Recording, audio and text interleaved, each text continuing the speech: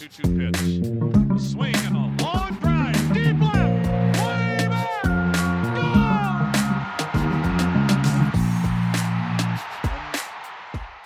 Welcome into another Baseball America Team Top 10 Prospects podcast. I'm Kyle Glazer. We're here to break down the Yankees farm system today. We're going to talk about why Anthony Volpe is number one and what makes him so special. We're going to get an update on Jason Dominguez and where he stands in his progression, and also look at some sleepers in the Yankees farm system. They always have some guys who pop up, and certainly, especially in Latin America, they have a pretty long track record of developing international prospects very well.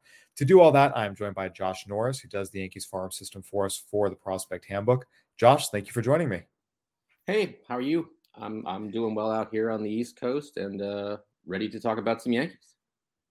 Yeah, absolutely. You've done this farm system for many, many years now. How many years has it actually been? You've been doing this for a very long time. 10, I believe, for Baseball America, and I came from a paper in New Jersey where I covered the Yankees AA team for 6 seasons. So I wasn't covering them in terms of prospects, but I was certainly familiar. I mean, Banuelos and Brackman and Betances, all those guys came through. I just missed Jesus Montero. I just missed Gary Sanchez. Hector Noesi came through there. All sorts of guys came through. Ballyhooed Yankees came through there. But, if you were covering the team, it didn't matter if, Johnny Org guy was the star. That's who you were writing up about that night. So I've been dealing with this for about 15 years now. Yeah, I was going to say, nonetheless, you've seen a lot of their top guys coming through in some form or fashion for 15 years. So you have really good perspective on this farm system. When you look at this Yankee system right now compared to other Yankee systems of years past, how does this one stack up? Where is this farm system generally? It's a pretty good system. I think it's 55-ish level system. They've got some really good guys at the top. I mean, Volpe and Peraza are 1 and 2 pretty easily. You could have a discussion at number 2. But I think Volpe was pretty clearly the number 1. He ended last year in AAA. He had a really good year after April when he could start feeling his hands again in Trenton, Somerset. Wow, there's a flashback for you at AA. And he's got a really good mix of hitability, power. He can stay up the middle. There's questions about whether it's shortstop or not. And the makeup is really good. Like this is a player who really wants to be that guy. So he was a pretty easy call at number 1. But I think we had 5 top 100 guys in there with Volpe, Peraza, Dominguez, Pereira, and Wells. It's pretty darn good. And there's a little bit of there's one guy knocking on the door, Spencer Jones. There's a little bit of a drop off after that, and there's some guys who could pop up this year. But it's a pretty darn good system. It's not elite, but it's pretty good. Yeah, and it's important to note that the Yankees aren't a team that needs a huge wave of prospects to all of a sudden become competitive. This is a team that won 99 games last year, won the AL East, reached the ALCS, and a lot of that was Aaron Judge's heroics and just a remarkable season, a season that earned him the BA Player of the Year award as well as American League MVP, and just a fantastic season all around. But this is a team that certainly has holes, but it's not like you're waiting for, oh gosh, they need, 3 or 4 arms and 4 or 5 position players to all hit, and probably more than that. This is a team that, while you mentioned this Yankee system isn't particularly deep, if these top 5 or 6 guys hit, or even if 2/3 of them do, 4 of the 6, let's say, that's okay. That's really all this Yankees team needs. So it seems like it's a farm system that matches up really well with the big league team and what it kind of needs in a lot of ways. Yeah, I mean, I think the guys up the middle, like I said, Volpe and Peraza. Peraza was on the playoff roster last year. He got some time. He doesn't count anymore, but Oswaldo Cabrera came up and, did some things, had some nice moments, and could be a pretty good kind of a super utility guy. But I think if you're talking about what this system is going to be used for, it's going to be used for trades. Like that's what they do. They've developed a lot. They haven't placed a whole lot of guys on their big league roster, but they've traded a boatload of players to get your Frankie Montazes, your Joey Gallos, your who else did they add last year? I'm blanking on who else they had last year, but they trade these guys all the time. Lou Trevino in that same deal. So they always have a steady stream of guys that they can trade to get guys. It's just they don't often land on the big league roster. So some of these guys I expect will find other homes at some point, either probably mid-season-ish. Yeah, there's a long list of former Yankees prospects who were used in trades that are now donning other major league rosters. But one guy, Josh, that I think it would certainly be surprising to see the Yankees trade is Anthony Volpe. The Yankees have had a lot of problems at shortstop in recent years. Gleyber Torres was not a shortstop. That was made very, very, very clear. The Yankees tried to force it. It didn't work out well. They acquired Isaiah Kiner-Falefa from the Rangers. Again, he had played some short, was primarily a third baseman, made him their shortstop. That also did not work out well. It's been a rough couple of years for the Yankees trying to find a true shortstop. You mentioned they brought up Oswaldo Peraza. He's a really, really talented defender. But I think, the option that everyone would love to see happen would be if Anthony Volpe could become their everyday shortstop. How realistic is that? You talk about some of Volpe's strengths, but the main question is he the Yankees shortstop of the future? I've talked to some guys, and I'm not going to give too many clues here. I talked to a former big league shortstop about that, and he was pretty confident that Anthony Volpe could be a big league shortstop.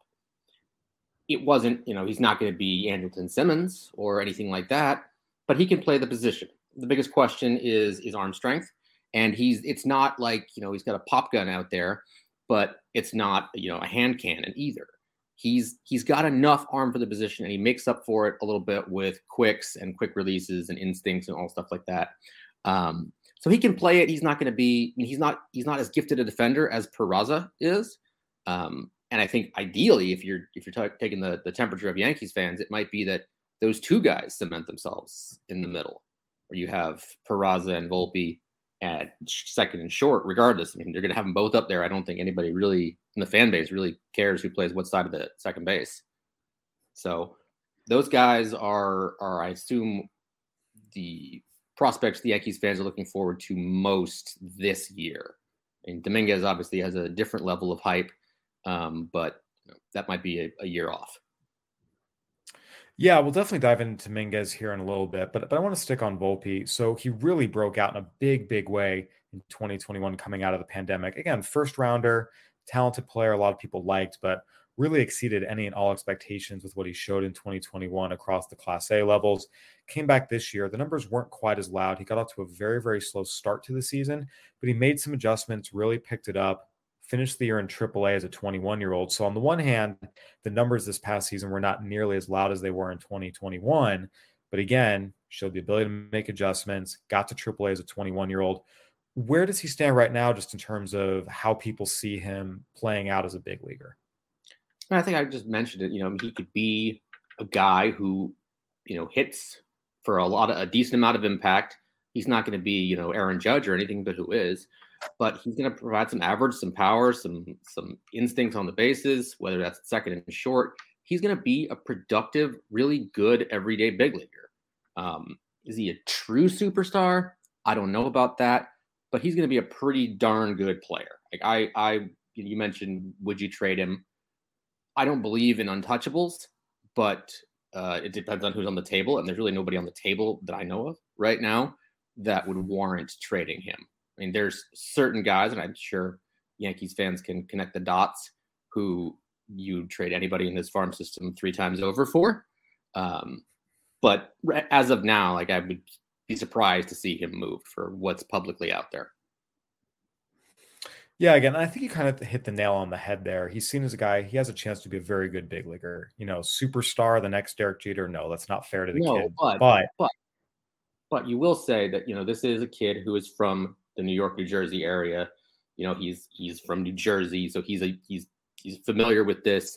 His dad was a big leaguer. His dad was a Yankee. He knows kind of what that comes with it. Everybody who talks about him mentions he's got that kind of it factor where if he gets to the big leagues with New York, he's not going to be fazed by the bright lights. This is going to be a guy who's not. The stage is not going to be too big for him. He seems to want that stage. There's no question he has the it factor. You spend 5 minutes talking with him, that's very, very apparent. Again, he's going to be a good player and someone who's going to represent the Yankees very, very well, assuming he stays in the Yankees uniform. And like you said, and like I think makes sense when you just look at their team and what they need and what they have, it would make sense for them to keep him, again, barring the trade for someone that's, that upper echelon of big leaguers. And there's not really any of those guys on the table right now. We all know who we're talking about. The kind of player the two-way guy in Los Angeles. Hey, he's in Anaheim. Anaheim is not Los Angeles. Don't let Artie Moreno fool you. But yes, I mean, again, it's for the type of player. I do remember last year when Juan Soto was being discussed in trades, some people on Twitter were saying, we're not going to trade Volpe for him. It's like, okay, well, then you're not getting Juan Soto. I've done a lot of things in this game, and one of them has not been, I've never seen a deal consummated at a game. I've never seen, guys get yanked and then they got traded. And last year I went to the Somerset Richmond series kind of right before the trade deadline, thinking that was going to happen. Because you got there and you see the scouts in the stands. There's a big hitter from the Angels. There's a big hitter from the Nationals. There's a big hitter from the Tigers. We all know what they were working on, and I absolutely know what they were working on. And then you saw Everson Pereira got pulled. It was like, oh, is this going to actually happen? No, he got hurt. But my Twitter mentions went absolutely bananas when I mentioned he got pulled in the 7th inning of whenever one of those games was. So 15 years in, I've still not seen that happen, but I thought I did that day. And the point is, like, they were looking at that guy and they were looking at, Volpe as well. And Wells. It was a pretty good team to watch if you were a trade deadline person. I'm glad you mentioned Everson Pereira because I want to kind of move into that. You mentioned Volpe was the clear number 1. Peraza was the clear number 2. Everson Pereira was someone that a lot of people felt very, very, very good about this year, what he showed them. He's in our top 100. He initially was not going to be, but he was the guy more than anyone else that most of the front office feedback came back that this guy not only needs to be in your top 100, he needs to be pretty safely in there in the 60s or 70s. A lot of teams I know actually do prefer him to Jason Dominguez. They're 3-4 back-to-back in your rankings. What do the Yankees have in Everson Pereira, and what does he project to be now, given the kind of season he just had? Well, he needs to stay healthy. I made this stat in one of the chats that we did that he and Ronnie Mauricio were signed in the same international class, and Pereira has roughly 1,000 fewer plate appearances than Mauricio, just because he has had trouble staying on the field. What they have is a potential center fielder who it's a potential 5-tool player. There's not a whole lot he can't do, but he needs more time to develop. I mean, the Yankees fans have seen that with Estevan Florial. Like, that guy's, it seems like he's been around. He seems like he should be 40 by now, but he's way behind developmentally. And he had, 2 wrist injuries and then the pandemic. And so that's why I kept that guy, not to digress, but that's why I kept that guy a little higher than probably most are going to have him, because maybe he's not going to be the guy that he was projected to be a couple of years ago, maybe 2, 3, 4 years ago now, but he still could be a productive big leaguer. And there are guys who say, he could be 10, 12-year big leaguer who really shines defensively. And he did have a great year last year, maybe more of a platoon outfielder at this point, but he might have a better big league future than a lot of guys at the back of this list. But back to Pereira, I think he should hire me to follow him around, because I think I've seen him hit 8 home runs. It's kind of nuts. Like, whenever I see him, I've seen him a 3 home run game from him. I've seen a 2 home run game from him. That'll happen a lot when you're at Greensboro. That ballpark is very small, but he's gone off in that park. And he's really talented. And, you mentioned some guys who, some orgs who might have them flopped. And I think that's about right. I mean, that could be true. It might be a 3-3A scenario. I know toward the beginning of last year, teams were, a couple scouts I trust were saying this guy might be the real deal, and it's just, he scuffled a little bit, if I remember correctly, in Double-A, and then got hurt. So I picked Dominguez over him. There's the switch hitting aspect to it. He did, and Dominguez, for all the hype, he did have a pretty darn good season.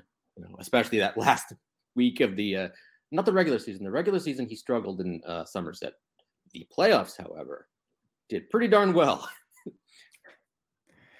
Yeah, again, these are 2 talented outfielders. And you mentioned Pereira staying healthy. He had never played more than 49 games in a season before this year. Played 102 games this year. And look, when he's been on the field, he's impressed. Even when you go back to 2021, he only played in 49 games, hit 300 with 20 homers and 57 RBIs. In 49 games, he did that. So the talent was there. And this year, again, not a full season, but playing 102 games, got more than 400 plate appearances, and again, produced hit for average, got on base, hit for power. And the other thing too is you see the speed element. It's a lot of extra base hits. It's really, it's double digits all the way around. You add in 21 steals. It's a really well-rounded player. And you're right. It feels like he's been around forever. He's 21. He's still 21. He hasn't turned 22 until April of this year. And he got to AA last year. And that's where sometimes, time warp can happen sometimes with these international guys who sign at 16. They feel like they've been around forever and people lose patience. It's like, no, this guy's just now getting to the time where maybe he's really starting to figure it out. And Pereira does seem like a kind of guy that, could jump over some maybe more famous names. If Anthony Volpe graduates, he could end up being one of the better players in this farm system, if not the best. Yeah, I mean, Volpe and him are 18 days apart, birth-wise. So, one seems way newer than the other, but that's only because of their methods of entry into the system. Josh, you mentioned Jason Dominguez, who you do have number 3 slotted ahead of Everson Pereira. Again, we've talked about it ad nauseum, the enormous hype coming out that wasn't really fair to him. And he showed up and showed some good things. Very clearly was not the next Mickey Mantle or the Martian, so to speak. But again, young player, showed some good things, handled the scrutiny remarkably well. In this past year, we saw, again, the talent really start to come out a little bit, made the futures game, got up to AA as a 19-year-old, really took some nice strides forward in a lot of ways. What's the outlook for Jason Dominguez now? How do evaluators see him? How do the Yankees see him? I mean, they see him as a really good potential big leaguer. I mean, I think even internally, they're not going to say on the record that he's, the Martian. I think they they think that the hype is a little hot on that, because how could it not be? When the player that he'd been described as doesn't exist, it doesn't. It's not. It would be the player that he's been hyped as sometimes would be the best player in big league history by a wide margin. So that's not him. But what he's going to be is a really good outfielder. I don't know whether it's in center or it's in right field for a while. I think there was no question that Volpe was ahead of him. We'll see how it goes this year.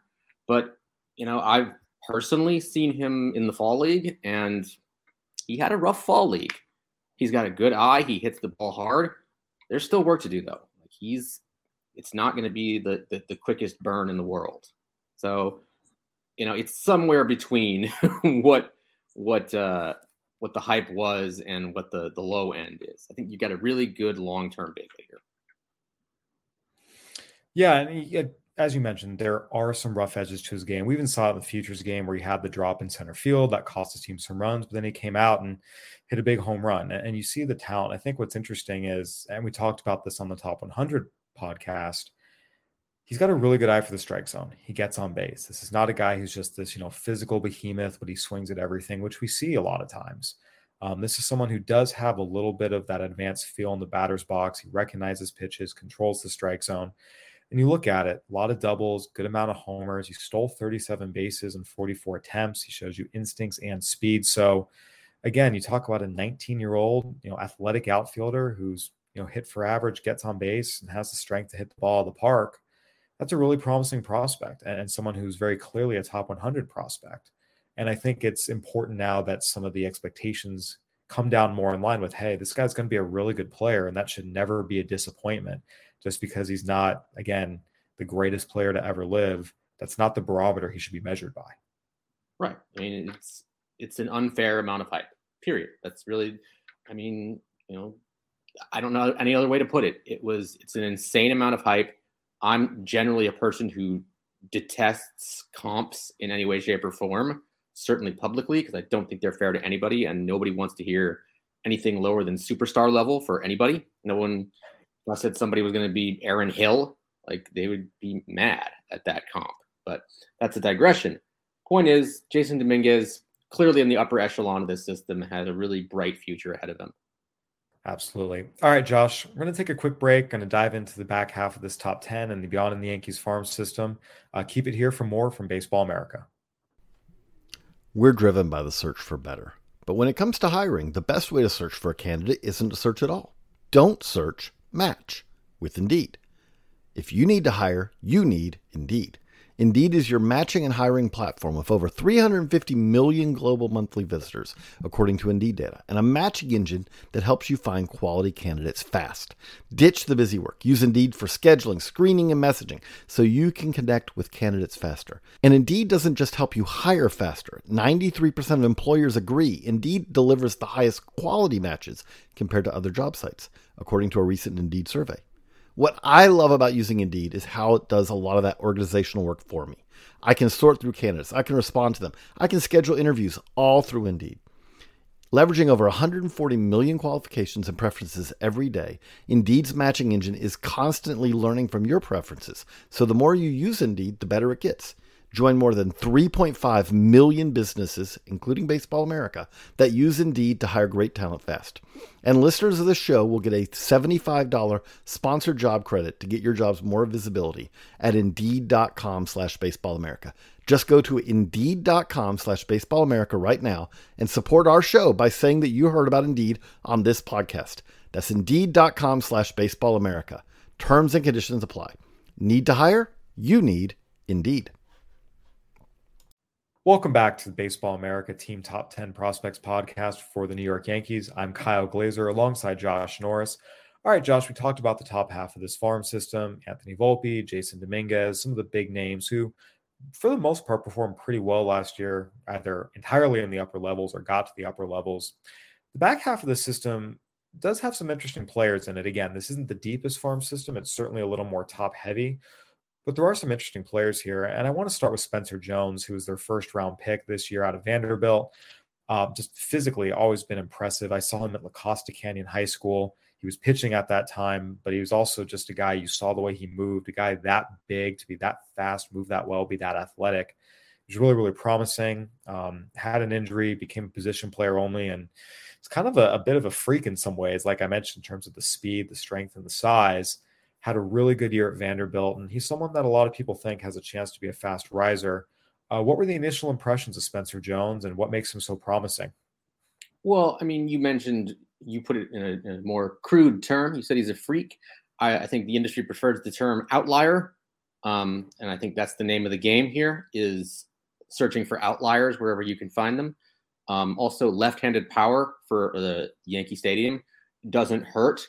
And he's a guy who's going to provide that in spades. You know, he's a big boy with a big swing, produces big exit velocities, and can hit the ball very, very, very far.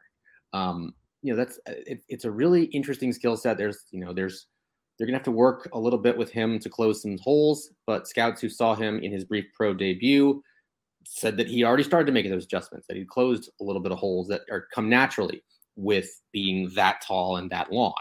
So they believe there's a potential for plus hit, plus power, athletic outfielder, all that good stuff. He was very close to the top 100, and I wouldn't be surprised if he goes to Hudson Valley this year and tears it up, and then gets to Somerset by season's end, and it's the real test that is Double-A. He could be a quicker mover just because he's got the SEC Vanderbilt pedigree built right in there to be a guy who's probably more advanced than the South Atlantic League, or we'll see if he's as advanced as the Eastern League. Really interesting prospect. He could have made the top 5. Good pick there. I think they were connected to him for a long time, and he kind of fits the mold of what they were looking for. And I'll kind of take a digression here for a second. He only got one at bat, but they also picked Anthony Hall in the draft out of my alma mater, Oregon. No bias here, but he also provides the same kind of skill set. Big boy with big left-handed power. That was a very clear theme at the top of that draft, was lefty power, and they got 2 of the better lefty power brokers in the draft. That actually brings me to something I want to kind of dive into here, Josh. We've talked about it. Everyone's talked about it. The Yankees actually have a pretty horrible track record of drafting, at least when you look at their first-round picks. Aaron Judge is obviously a huge, huge, huge hit.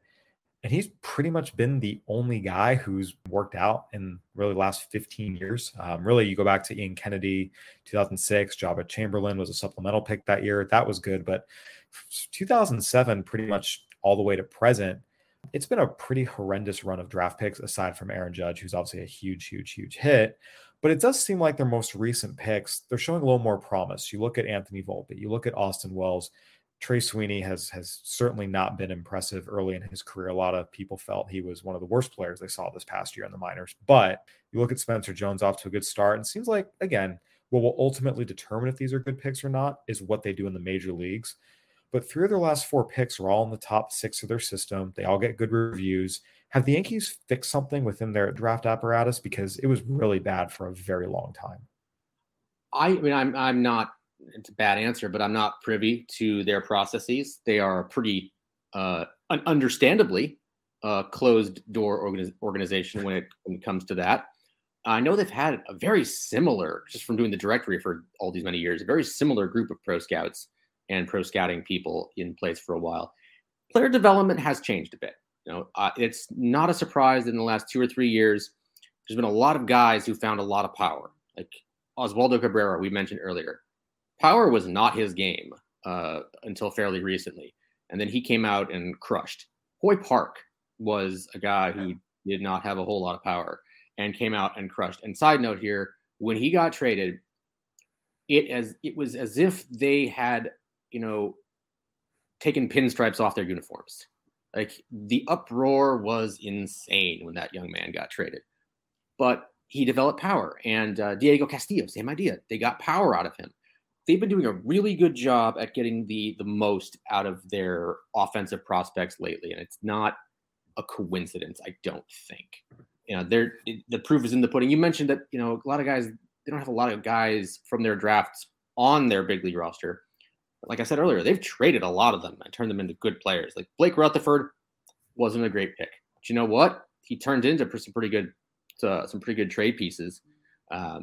Glenn Otto was another one, not exactly super high profile guy who got dealt and was turned into Gallo. And I think one other really who was traded for Sonny Gray. Obviously, Gray was not what the Yankees hoped he'd be, but yeah, and that's one thing we have talked about is the Yankees pro scouts have done a good job identifying, okay, the guys we drafted aren't actually that good. Let's see if we can flip them for better big leaguers, and they've done that. But we'll see again. A long regression here based on that, what you just said.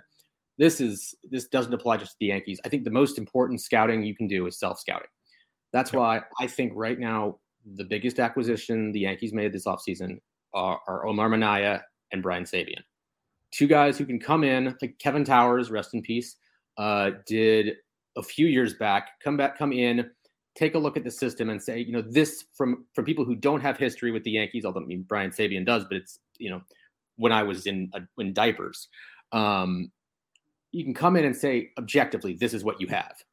Yeah. And we have no biases here. We haven't been a part of the system in a long time. These guys are good. These guys are not as good. These are the guys you should keep. These are the guys you should trade. I think every team would be well served to have someone like that or someone's like that to come in and kind of audit their system every so often. And, picking Omar Minaya, who was our trailblazer of the year this year, and Brian Sabian, whose reputation precedes him, I think that's going to serve them really well in the next couple of years, depending on how long they stay on with the Yankees. If it's just 1-year gigs for both or 2 years or what have you. Those guys have a lot of experience and some really good eyes, and I think they're going to pair really well with the executives they currently have in place, guys like Tim Naring and Kevin Reese and all those guys up at the top who can really give you the no BS opinion of what they have and what they don't have and what they need. Yeah, there's no question about it. Hiring veteran baseball people is always a good move. And again, the early reviews are the Yankees' recent draft picks have been better than they were for a decade. So we'll see if they're able to continue on that track they're on and turn into the impact big leaguers that every team could use. Josh, one of the things that does stand out to me about this system is their top 6 prospects are all position players. You don't really start getting into any pitchers until the back half of this top 10. Will Warren is who you have as their top pitching prospect in the system. Why is that? What stands out about Will Warren? And overall, how do you assess the state of the arms in the Yankees farm system right now? Well, they dealt a whole lot of them at the trade deadline. They dealt Hayden Wesneski. They dealt Luis Medina. They dealt Ken Waldichuk. Like we said earlier, they deal their guys. They did some really good drafting with Hayden Wesneski and Ken Waldichuk, signing with Medina.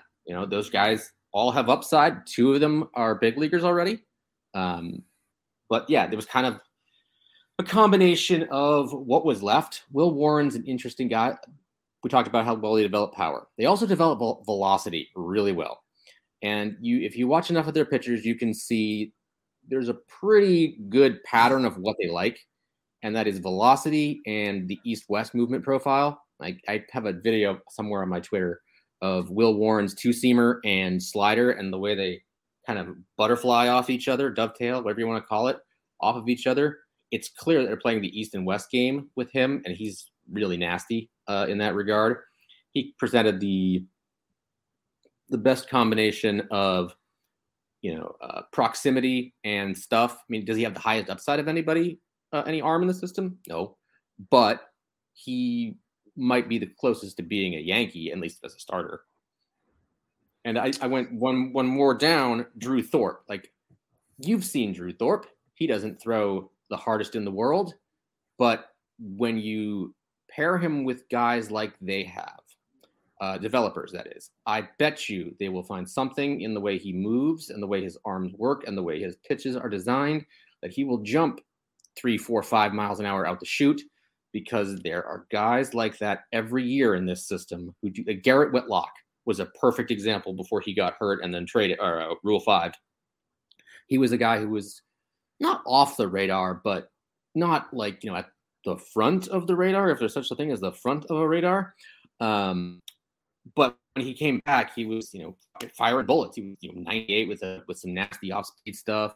I remember they were teaching him a changeup at the time. They're good for one or two of those guys every year. They just come out of nowhere and really just take huge velocity jumps. And I wouldn't be surprised if the scouting and player development groups worked together and said, this guy has the recipe that we look for. He comes out looking a lot different.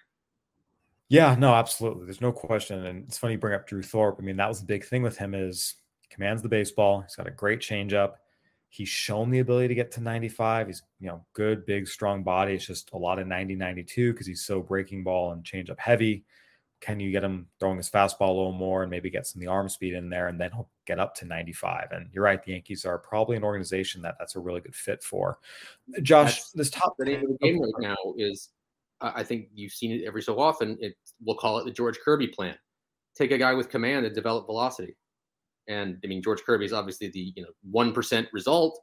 I'll be transparent here. A couple years ago, when we did our top 150s, I put Michael McGreevy somewhere on there because I thought, okay, this is what we're doing now. We're taking guys who can throw it into a thimble, and they might not be able to break a pane of glass, but you can teach velocity now, which just was not a truism 5-10 years ago. Back when I started doing this, it was, you either have velocity or you don't. Well, now, any number of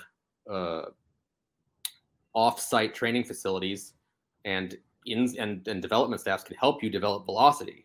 We've seen it throughout the organization, throughout the sport.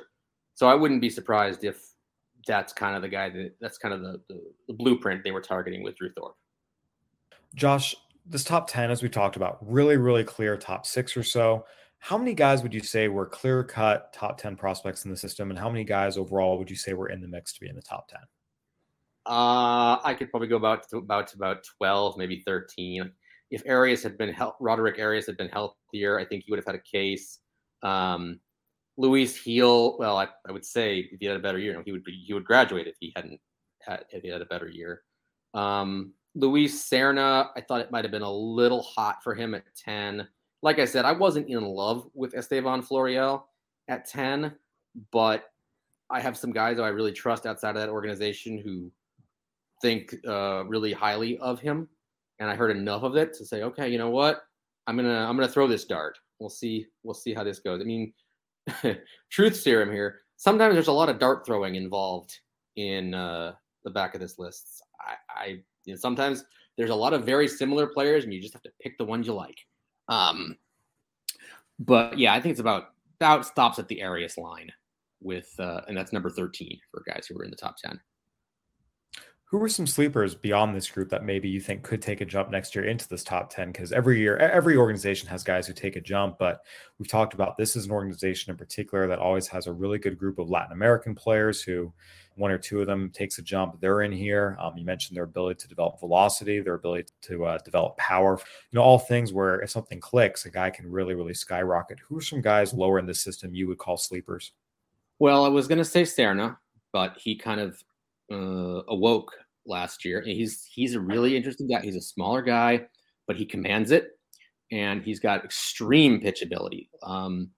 He's out of Mexico, and I remember texting a couple scouts this year, like, what do you know about this guy? And I got a lot of expletives back because they thought it wouldn't be on my radar and they could snag him in trades. And no, I know who that is. We'll keep it on the international side of the ball. They've got a guy named Engel Urania, who is a catcher, and he might have some of the best offensive upside in this system. They told me a pretty good story that I fact checked as best I could. In his first game, in his first at bat, so he's catching in top of the inning, and he gets his hand hit by a foul ball, and unbeknownst to him, he broke it. He broke the hand.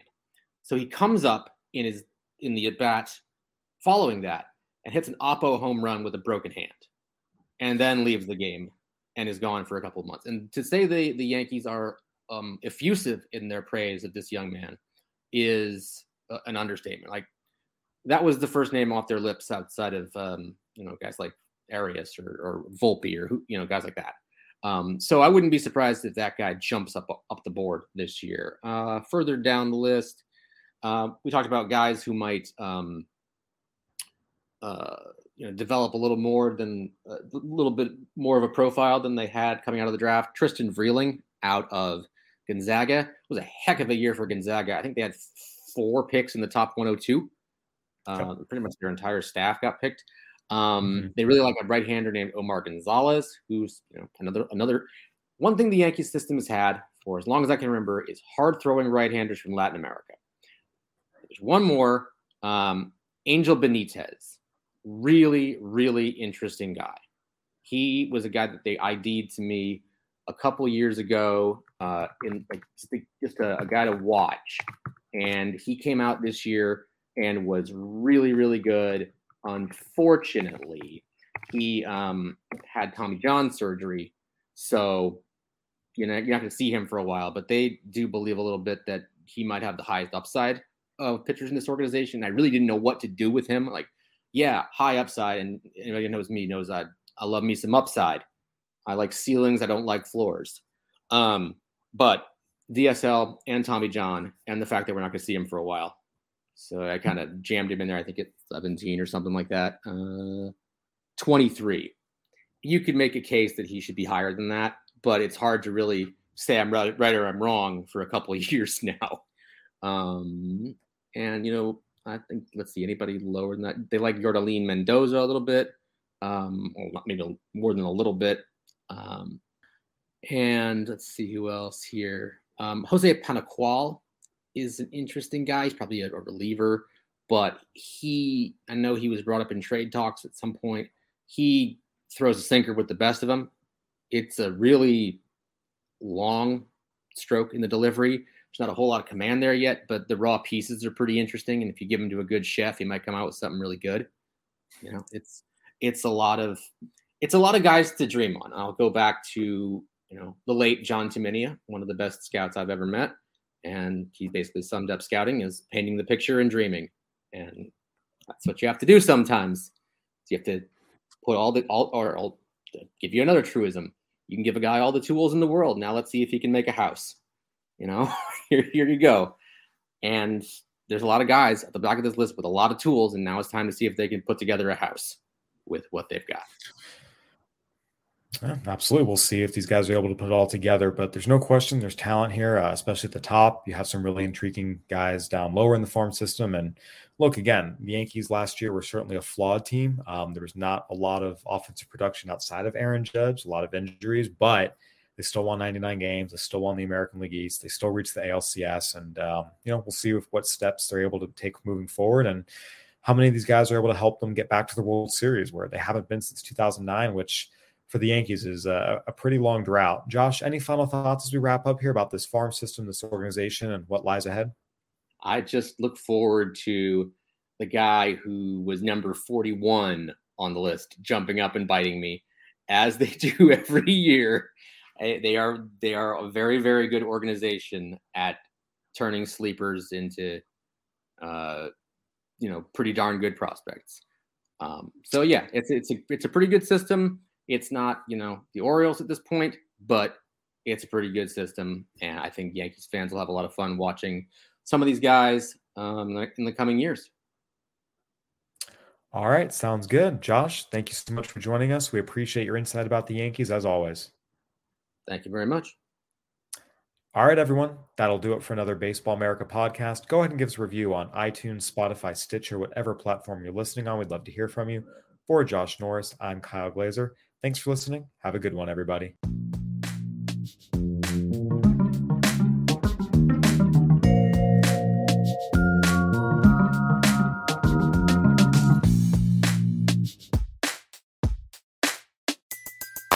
Everybody in your crew identifies as either Big Mac Burger, McNuggets, or McCrispy Sandwich. But you're the Filet-O-Fish Sandwich all day.